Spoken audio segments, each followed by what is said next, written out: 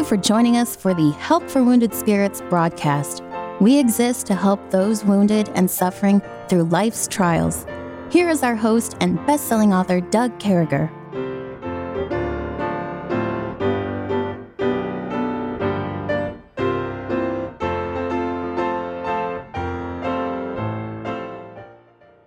Great to be back with you, folks. What an opportunity it is to come across your airwaves to be part of this broadcast. So with me again as we move forward and we look at in Christ, all those wonderful benefits, all these things that we see. Pastor said more than 100 times the Bible talks about us being in Christ. I don't know about you, but there's a lot of things I can be involved with, but in Christ is at the top of anybody's list. Oh, it is. That's where you need to be.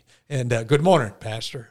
Good morning to you, Doug, and we are glad to be back with our friends again and trust that they'll get a blessing today. Yeah, praise God for that. A blessing in Christ. And there it is. And there it is. There's not much we can do but read God's Word and let the Holy Spirit work. And we're recording this. This is the week before Memorial Day Monday that you have off and things of that nature. I think you'll be hearing this the week after that.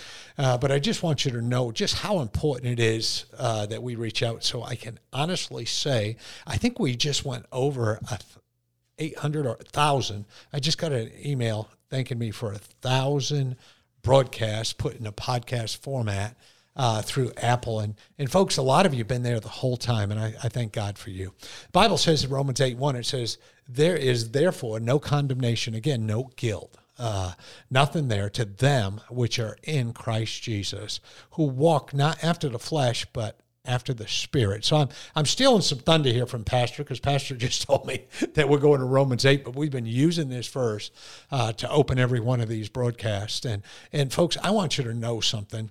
There is no difference in Pastor who served 5 decades or more of his life in the ministry and what's available to him from Jesus Christ than the young man down the road who got saved a couple days ago. And so as you're listening to these things, there's no different dispensation for you guys. There's no different load. You're getting it all from our Heavenly Father. Well, you're in the family of God, and you're in the sphere of Christ. And like we said, all of the things that Christ has deserved for any person or who he is, it's all in him. Yeah.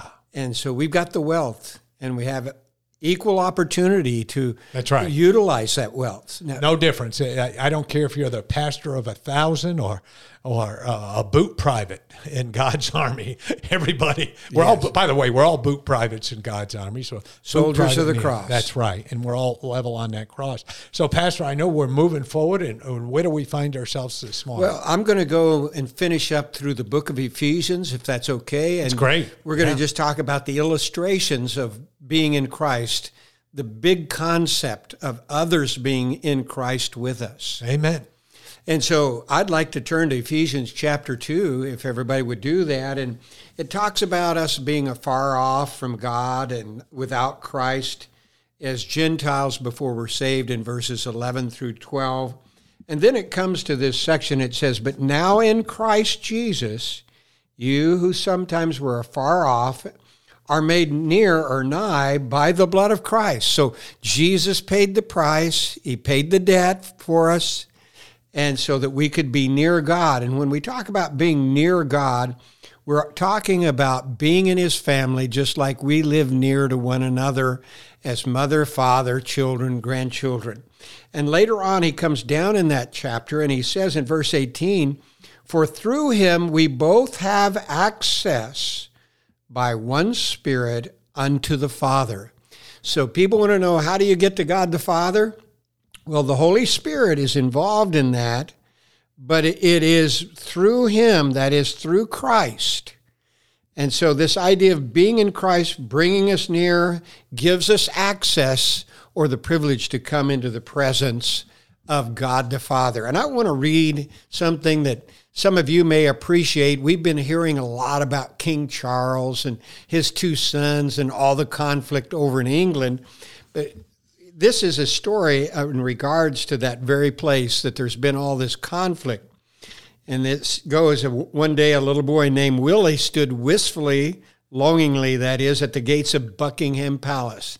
Now, we think in terms of it being sold, but here's what was sold. He longed to go in and see the king. Between him and the king, however, were iron gates, rigid protocol, and armed soldiers, and a watchful policeman. What he wanted was quite out of the question.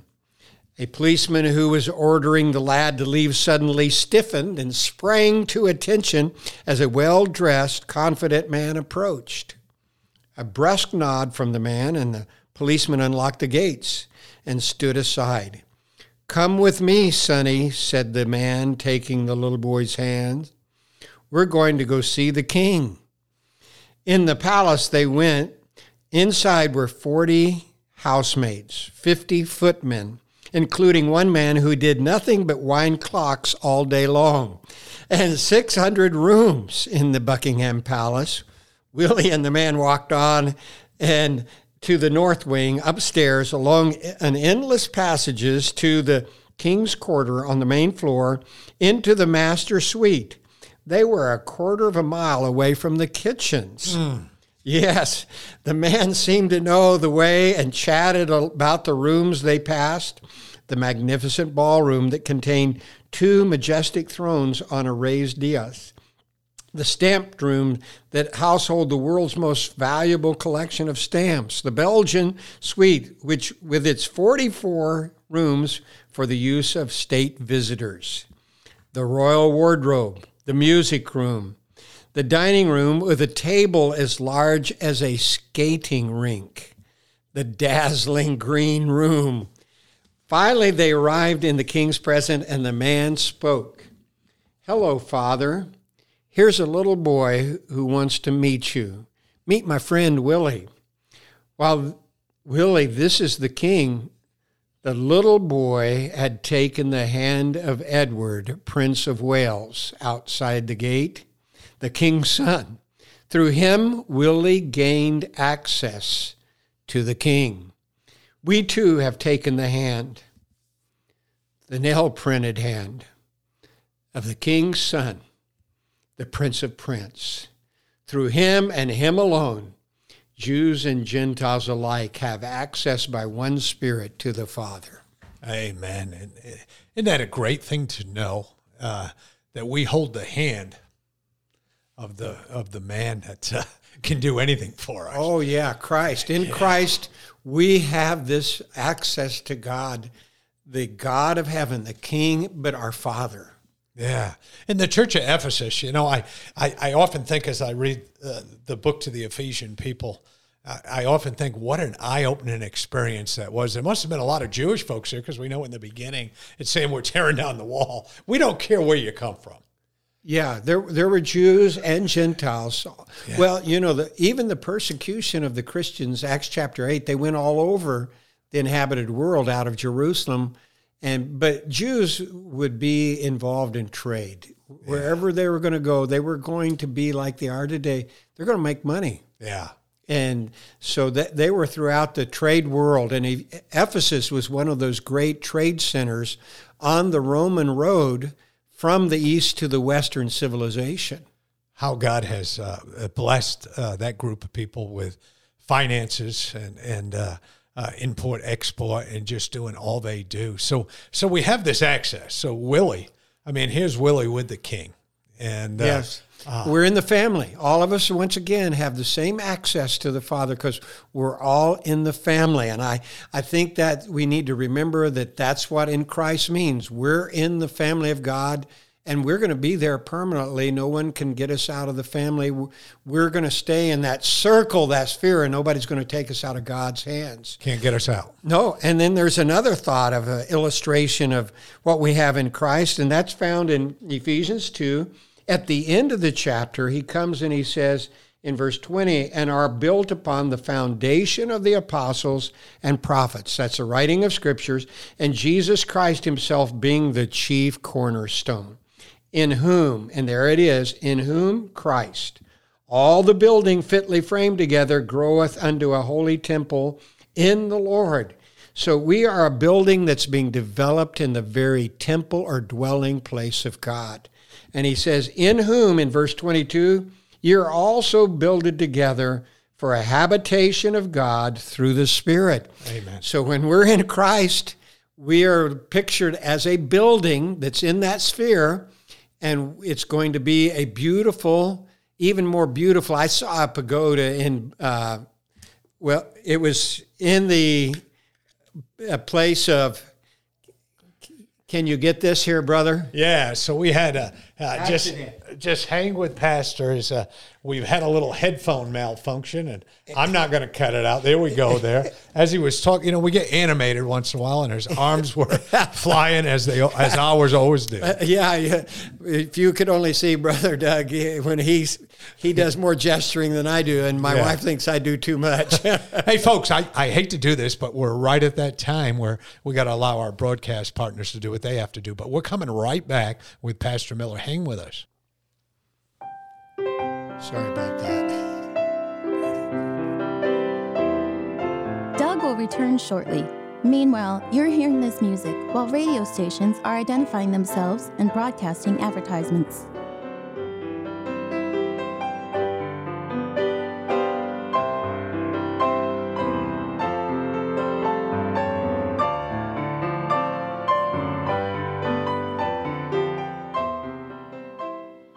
So building us together, and Pastor, you are cranking along coming out of verse 22 there. So yes, I can remember going to a Buddhist temple in Rangoon, Myanmar in 2006, and this thing was golden gilded, a huge building.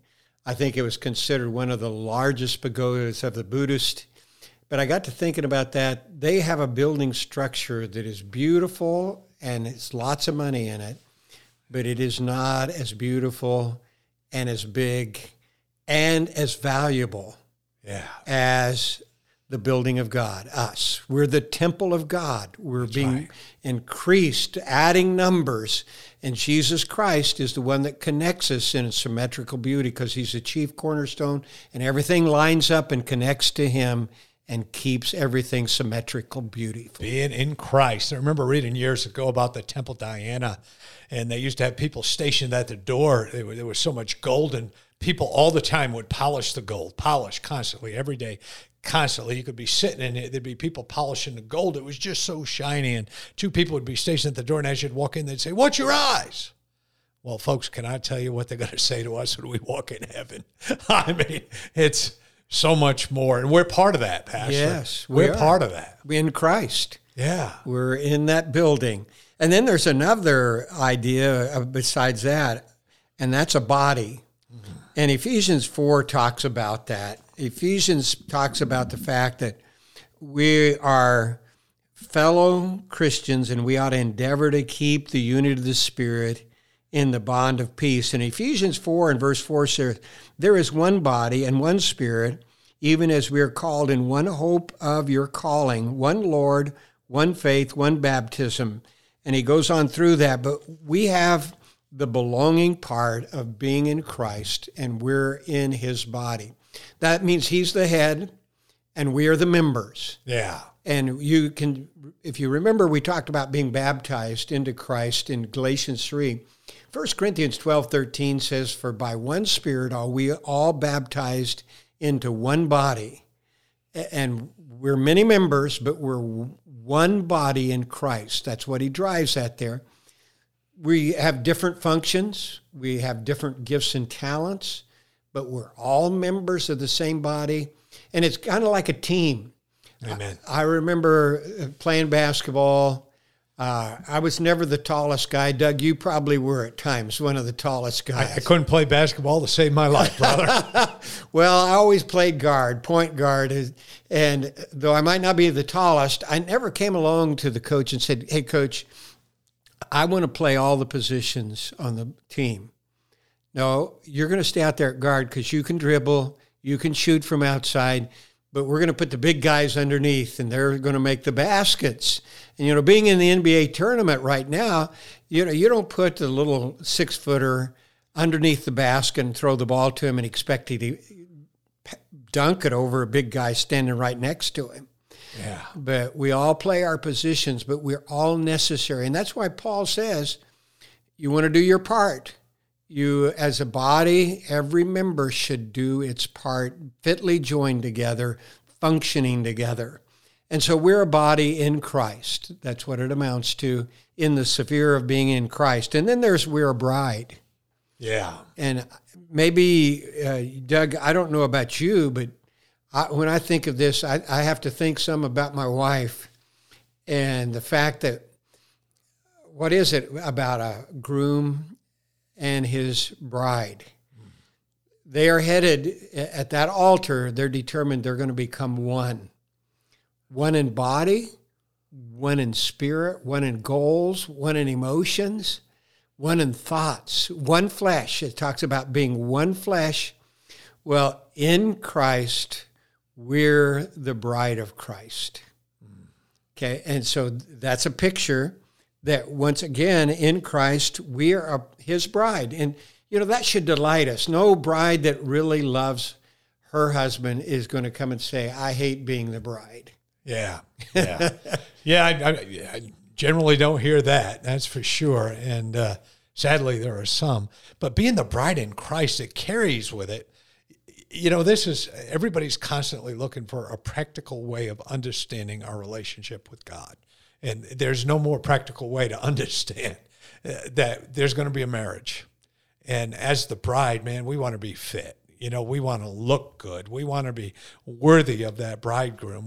We're in Christ, so that already puts us in that position.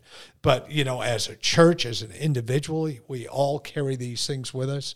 And I'm so excited about that. I'm excited to know that in Christ, my sins are all paid for. In Christ, my life is different. In Christ, I walk, live, breathe, never do anything without the Holy Spirit of God in my heart. Yeah. Well, just like a woman that really respects her husband and she's going to do what the Bible says, she's going to follow his leadership. She's going to follow his guiding and directing. And that's what we do as the body. Yeah. And people get that so wrong in this world. They look at that as being some kind of sick thing that are, not understanding the harmony within a Christian marriage is like something that I could never understand before I was in Christ. Yes. Well, here's what it says in Ephesians 5 and verse 30, for we are members of his body, of his flesh, and of his bones. We just talked about the body. And then he says, for this cause shall a man leave his father and mother, and shall be joined unto his wife, and they two shall be one flesh. This is a great mystery, but I speak concerning Christ and the church. Nevertheless, let every one of you in particular so love his wife, even as Christ loved him. Yes, he loves his wife. And see the wife, that she reverence her husband. And this picture of marriage, being in Christ, one with Christ as a wife to a husband, is a picture of the bride of Christ with her husband. And the only way you can picture that is if a husband loves his wife so much he would die for her. He'll sacrifice his time, his talents, his tongue to serve her. And she'll feel loved at that, and then she comes back and she gives him respect or reverence and follows his lead. And that's what the beautiful picture of being in Christ. We as the bride do that with him in the sphere of being in Christ, and we get to picture that in our marriages. Yeah, and then the other side, God's showing us a picture too. Husbands, love your wives. Now, this is a tall order too, brother. Oh, it is. This order scares me. Just think about this. Husband, love your wives, even as Christ also loved the church and gave himself for it. That's a pretty tall order. That's a pretty big order. That's something that takes every fiber of me to do. Do you know, God's help. In that illustration, we men as husbands have to follow the image or the activity of the perfect Son of God. Yeah. We are to love her just like Christ loved the church. So we have to follow his model. The wife gets out on that one because she only has to follow the model of an imperfect church. Yeah. She's to submit to her husband like the church submits to Christ. And that's an imperfect model. We know churches are not perfect. Yeah. And sometimes I look at that and think, we have to follow the perfect, but we've got to take the lead and be Christ-like. And she needs to be church-like. Yeah, husbands, love your wives, even as Christ also loved the church and gave himself for it, that he might sanctify and cleanse it with the washing water of his word. Yes. I mean, that's pretty exciting. Yeah, and I ask husband, I say, are your words sanctifying your wife, making her more holy? Yeah. And not fearful, not angry, not discouraged. Christ takes his word and he makes us better. He sanctifies us. He makes us more holy. Yeah, so men who are listening to this, I know we're wrapping up. It's always a hard time to wrap up, but here we are again. But listen to this. Sanctify your wives. Be that kind of husband that puts a smile on your wife's face. It changes everything. Yes. Be that guy who loves your wife so much. I mean, just be that guy. Follow those words. Husbands, love your wives. Wives, follow those words, and a couple verses ahead of that. We sure do love you, folks. God bless you. Come back tomorrow. We're going to wrap up in Christ. Thank you for listening to our broadcast. At Help for Wounded Spirits, we believe the Bible and place great importance on you having a personal relationship with your Lord and Savior. The Bible delivers a clear and simple message of salvation, outlining how you can begin your personal relationship now. First, recognize that you are a sinner, as all have sinned and come short of the glory of God. Second, understand that there is a cost to our sin, as the wages of sin is death. Third, realize that Jesus alone paid that price. To receive salvation, simply ask the Lord to save you in Jesus' name, while believing in your heart that He alone can save you, and He will. If we can help you with your salvation or to direct you to a local church, please do not hesitate to contact us. For additional helpful resources, including our new TV series, more information, or to donate and support this crucial ministry, please visit us at woundedspirits.com. May God bless you.